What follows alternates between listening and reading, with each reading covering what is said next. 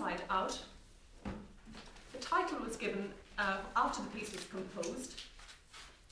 Unlike Hugh Meering, the Dutch composer, I tend to feel it has to have some attachment to the piece all the same.